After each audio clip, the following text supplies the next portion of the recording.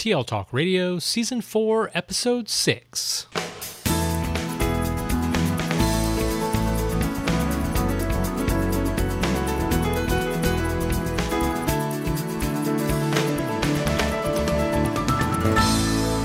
Welcome to Season 4, Episode 6 of TL Talk Radio, a podcast with Lynn Fuini-Hetton and Randy Ziegenfuss, where our goal is to engage you in learning, motivate you to share your work, and inspire you to lead for the change we need in schools for the digital age. I'm Randy Ziegenfuss. And I'm Lynn Fuini-Hetton. Good morning, Randy. Good morning, Lynn. So really excited today. We're speaking with Michael Toth, founder, Chief Executive Officer, and Chief Learning Officer of Learning Sciences International. Formerly the president of the National Center for the Profession of Teaching, a university faculty member, and director of research and development grants, Mr. Toth transformed his university research and development team into a company that is focused on leadership, teacher professional growth, and instructional effectiveness correlated to student achievement gains. Mr. Toth is actively involved in research and development, gives public presentations, and advises education leaders on issues of leadership and teacher effectiveness, school improvement, and professional development systems. He's the author of Who've Moved My Standards, Joyful Teaching in an Age of Change, and co-author with Robert Marzano and Carla Moore of Essentials for Standards-Driven Classrooms, Practical Instructional Model for Every Student to Achieve Rigor. Welcome to our show, Michael. Oh, my pleasure. Thank you for having me. Yeah, we're looking forward to talking about Who Moved My Standards. So to kick the conversation off, tell us a little bit about this parable and what inspired you to put this together. Well, what inspired me is part of our Center for Applied Research at Learning Sciences. We have a number of research partners, schools. We go out, we visit schools across the country. And what I've noticed in visiting many classrooms is teachers working themselves to exhaustion. In fact, teacher fatigue and burnout is a major issue. And the same is true for principals. What we're seeing is the reform after reform of high accountability seems to be coming down and resting on the shoulder of the classroom teacher, but not a lot in the way of support. Mm-hmm. And so as we're looking at this, it really touched a chord with myself, and I wanted to create a parable that talked about how teachers can not work as hard and actually get higher student achievement by engaging students in group and team processes with 21st century teaching and learning. So in doing that, probably the hardest thing is that teachers have to abandon practices that they feel have been working for them, largely direct instruction. And so that was the concept of the parable. The parable kind of walks teachers through this process that the world changed. And when the world changed, teaching that was working for us doesn't work as well with today's kids. And so teachers feel like they have to teach harder, engage more, and that's not ending unless we change our practices. And that's kind of the heart of the parable. Yeah, and I think it's a great on-ramp and certainly a very easily digestible text that one can read in a short period of time that really helps frame this idea of the need for change. And also from a leadership perspective, what are some of the things that we as leaders need to do differently to be able to provide the support so that these changes can occur? Yeah, just one more point about that, kind of with the title, Who Moved My Standards, although it's not technically a standards book. We're just finding that with the standards movement, which are dramatically more rigorous than our former standards, the more people get into them, and the testing that has come with them, the state assessments are much harder. Teachers are just trying to teach harder to get their kids to these standards, and really there is a better way. And that reform really starts with an individual teacher willing to change their practice. So you mentioned, and Randy followed up, that we're certainly facing many changes. And for one of us, one of the most exciting challenges ahead is helping to shift our stakeholders' mindsets to realize our vision. We've identified a profile of a graduate with knowledge, skills, and dispositions we want to see our students have when they graduate. And as a result of that shift, we have to reshape our learning spaces and our beliefs about learning. How can this story help our teachers and teachers like ours thrive in this time of change? I think you really hit the essential question, and that is, what is our mental model or vision for teaching? And what Whenever I'm doing keynotes around this topic, I always make sure I say that this is not the teacher's fault. When they experienced K-12 education, they were largely lectured at or direct instruction from their teachers. When they went to college, their professors lectured to them. When they came into the profession, largely their mentor teachers modeled for them how to control a classroom through direct instruction or lecture or teacher-centered instruction. So that is our mental model, and it served its purpose for a time, but like I said, the world's changed. Interestingly, the new academic standards not only are more rigorous, they're actually meant to be applied, if you look at the speaking listening standards, in group and teamwork. In other words, you can't lecture kids no matter how hard you try to critical thinking. Students have to experience it. Therefore, we have to significantly change our classroom environment. In our research center, we have one of the largest databases in the country of teacher practice. We have 2.1 million data points streaming each year from across the country on various strategies teachers are using. As we analyze that with our researchers, what we found is that we've basically created a national profile of teaching practice. We're seeing that's very heavily lecture, traditional, direct instruction. And though it has tweaked in the last 5 years that we've been measuring it, it hasn't substantively changed. And I believe that's because the professional development systems, the professional learning community, the way we coach teachers is largely around our mental model of teaching, which is a teacher in front of the classroom delivering a lesson. And that vision has to change. So in changing teaching practices, you mentioned direct instruction, and I'm just sort of processing that because I think that's one of the challenges that many educational leaders face is how do you shift that idea that learning isn't transferring knowledge from one person to another, that like you mentioned, it's this act of doing. And one of the things that we've been talking a lot in our district about is this idea of agency.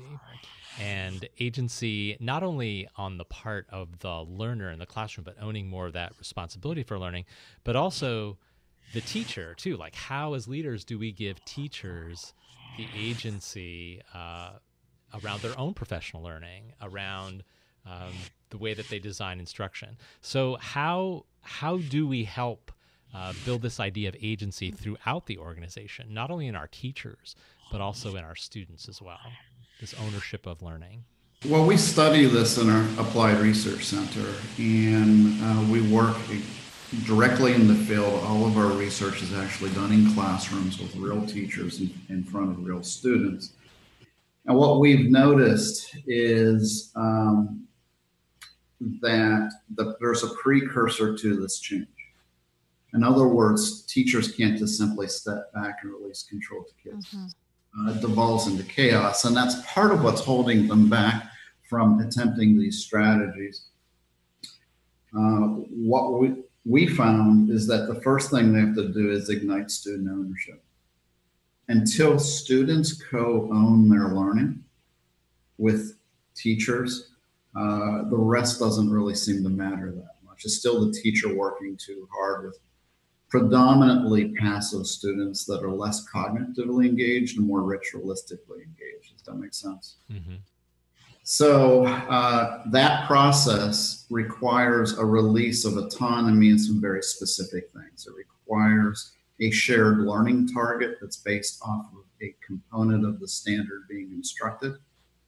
It involves creating a group task where students not only get a small amount of direct instruction around the necessary scaffolding on the content, but then immediately transition to applying that content, questioning their own knowledge as they're bringing new knowledge in. So what we're seeing is the students are elaborating and processing in groups, challenging each other's thinking with respectful dialogue, pushing on each other's thinking. As they do that, we're starting to see classroom practice trend from retrieval and comprehension levels of taxonomy of thinking to analysis and knowledge utilization levels. And that's when we see cognitive engagement just explode. To do that, the teacher literally has to plan the lesson differently, to plan release tasks to kids where they are engaged. They have to have structures and roles, not our old ways we were thinking about this. In fact, when we walk classrooms, we typically don't see what we would classify as group work. Mm-hmm. What we see are students sitting together, independent tasks. Mm-hmm. The chairs are grouped, mm-hmm. but the students actually are not. They may or may not be able to talk to each other during those independent tasks. If you see elementary schools, you'll see centers quite a bit. Almost every center has students doing independent work. They're really not working collaboratively. Therefore, this huge benefit of learning from each other, peers mentoring each other, pushing on each other's thinking isn't realized, leaving all that burden to the classroom teacher to try to do. And by sharing classroom responsibility with students, we're finding when that happens and that flips in a classroom, and that's a bit of a process that principals and teacher communities have to support each other to achieve. That's your agency question. Mm-hmm. When that happens, we're just seeing learning ignite, student achievement take off, and teachers to a person tell us that teaching's become more enjoyable, less burdensome. It's still tiring, it's still hard, mm-hmm. but it's a good tired at the end of the day, not a fatigued tired. Mm-hmm. Yeah, we've found that in a lot of our conversations and work here, this idea of agency is really at the core of everything. And we've been thinking about how do we release that. And I think part of it is how do you define the parameters of that too. And it's not just total ownership on the part of the learner too, but it's this idea of co-creating those opportunities. And I think that you've given us some things to think about in terms of how do we scaffold that and get to that point.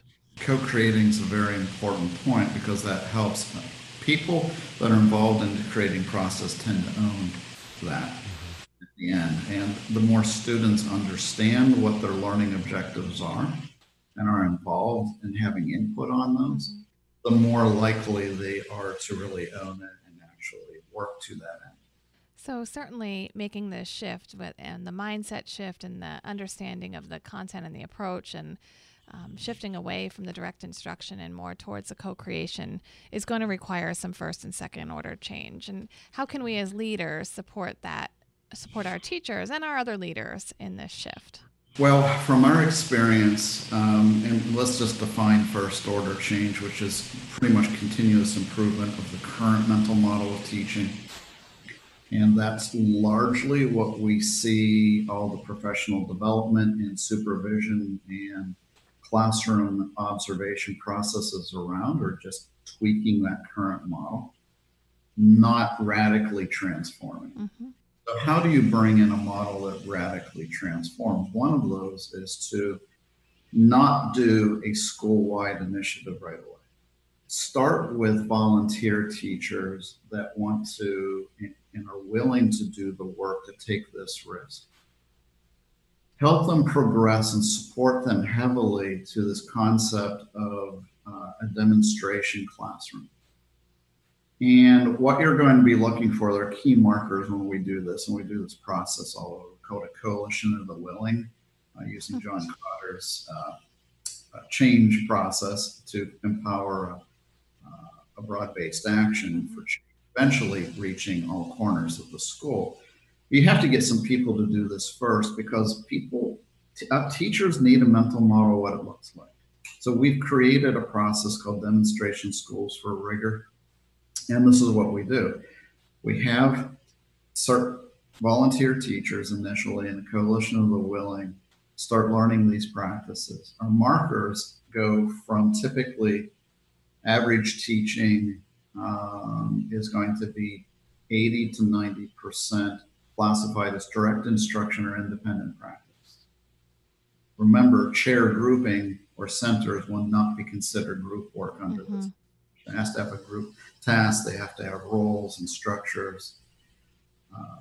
So the first move we want to see is to where there's 50% rigorous student group work in a lesson.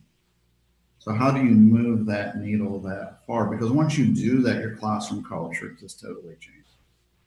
The routines are different, the way teachers plan lessons are different, the way they manage the classroom's different, and they really have no choice but to share self-regulation, get kids to self-regulate in the environment with these increased responsibilities. And what we're finding is kids, even students from generational poverty, just flourish in that environment. We have never had a single classroom lose control in the many, many schools across the country doing this.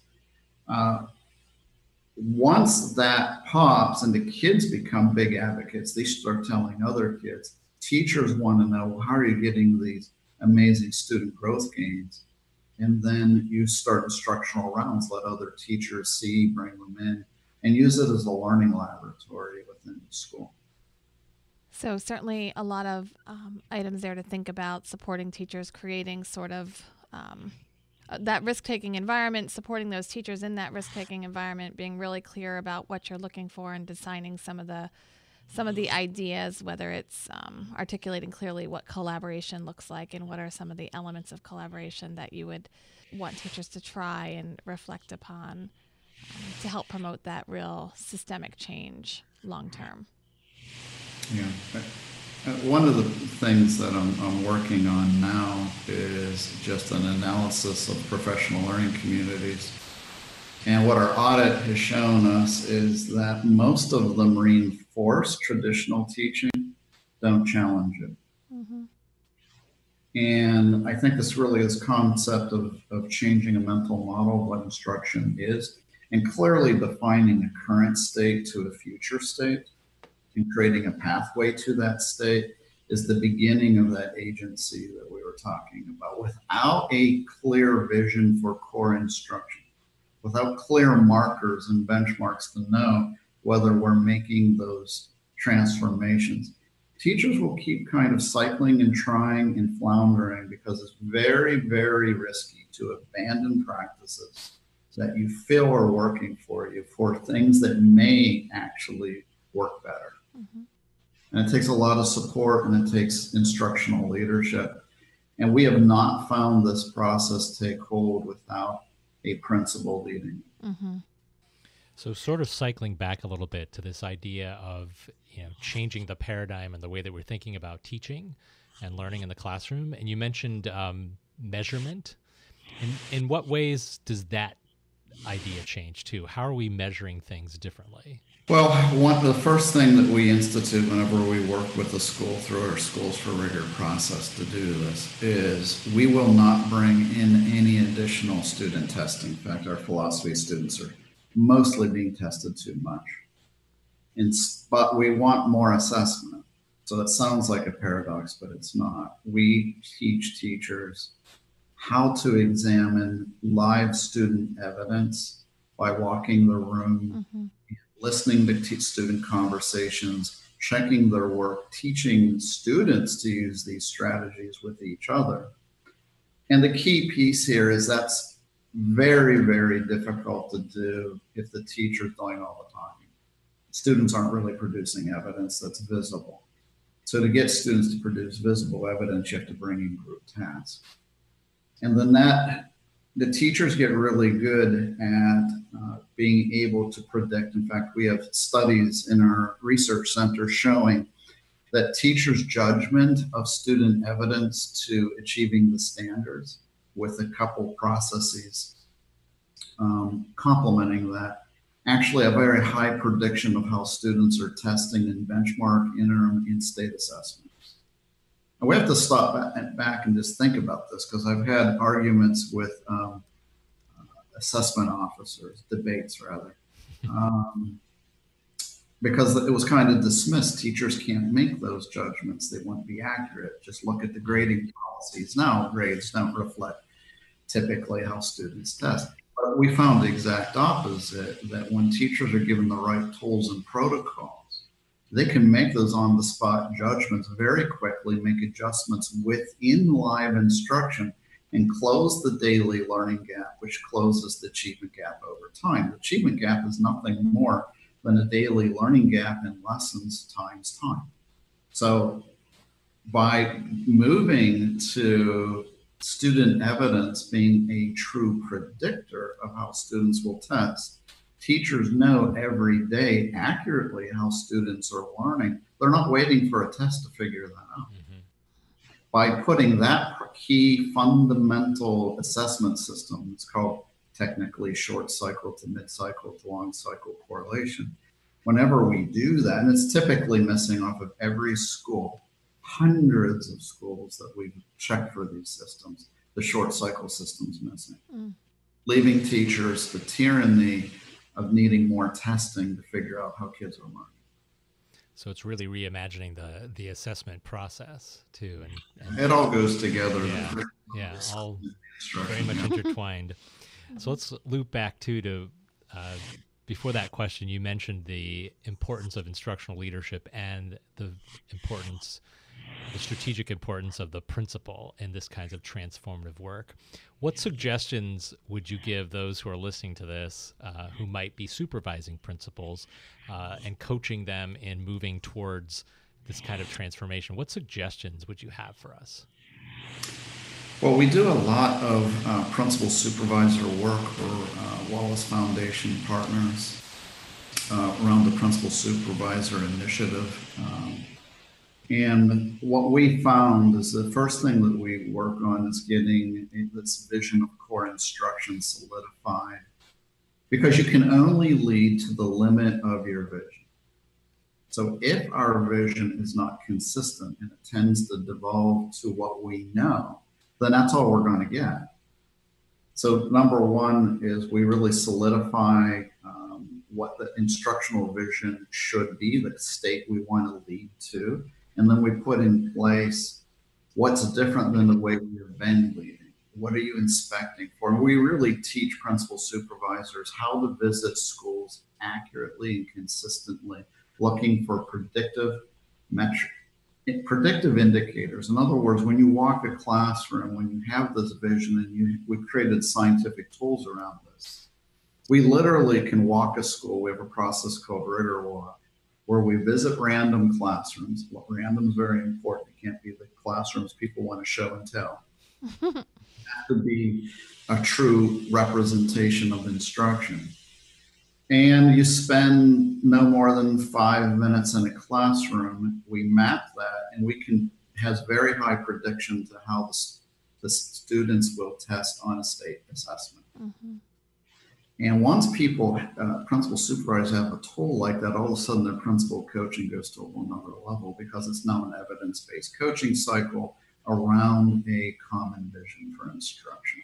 And what we've been lacking are tool sets for that. What we'll find is districts will create some sort of a school visit tool, but it's typically a mixture of what everybody thinks is good practice, not a validated tool that gets this level of change.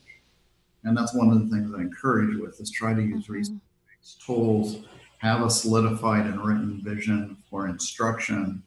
Ultimately, you can get greater alignment in a district by actually making that the mission vision statement for the district, but you don't have to go there right away. Mm-hmm. And certainly will take some time to evolve to that. Yeah, it all starts with us individually having a common understanding of what we're leading to, mm-hmm. versus just trying to lead improvement. Those are two very different things. Mm-hmm. One's going to make people work harder. One's going to make them work differently. Mm-hmm. So thank you for sharing some insights with your parable and connecting that with some of our challenges, instruction, assessment, the importance of our instructional leadership and building leaders. There's a lot in that small resource that you have created. So what's next for you? What are you currently working on? I'm writing another book. It's a considerable project. It puts all of this together into a systems view of whole school reform, going through the fundamentals of culture, systems around core instruction, systems around teacher collaboration, curriculum and assessment, and then how principals can use predictive leading data to lead their schools versus initiating programs and hoping that it changes lagging data. That's typically where a school improvement model is now. So this is a passion of mine to try to get tools to make that process much more effective for principals and for teachers. Well, we will look forward to seeing that resource as well. So thank you so much for joining us this morning, Michael. To learn more about Michael's work, you can visit his website, learningsciences.com, and check out the books and resources. You can see the Who Moved My Standards and also some additional resources to supplement that initial text. Thank you so much. Each episode, we leave you with a question or two to think about with the idea of provoking some conversation. This episode's questions: what ideas did you connect with during today's conversation with Michael? And how can you support students and teachers during times of change? If you've enjoyed today's episode, would like to comment or just connect with the resources, check out the show notes at tltalkradio.org and look for Season 4, Episode 6. That's all for now. We'll be back soon featuring another innovative thought leader. Thanks again, Michael. Thanks, Michael. Bye-bye. Thank you. Bye-bye.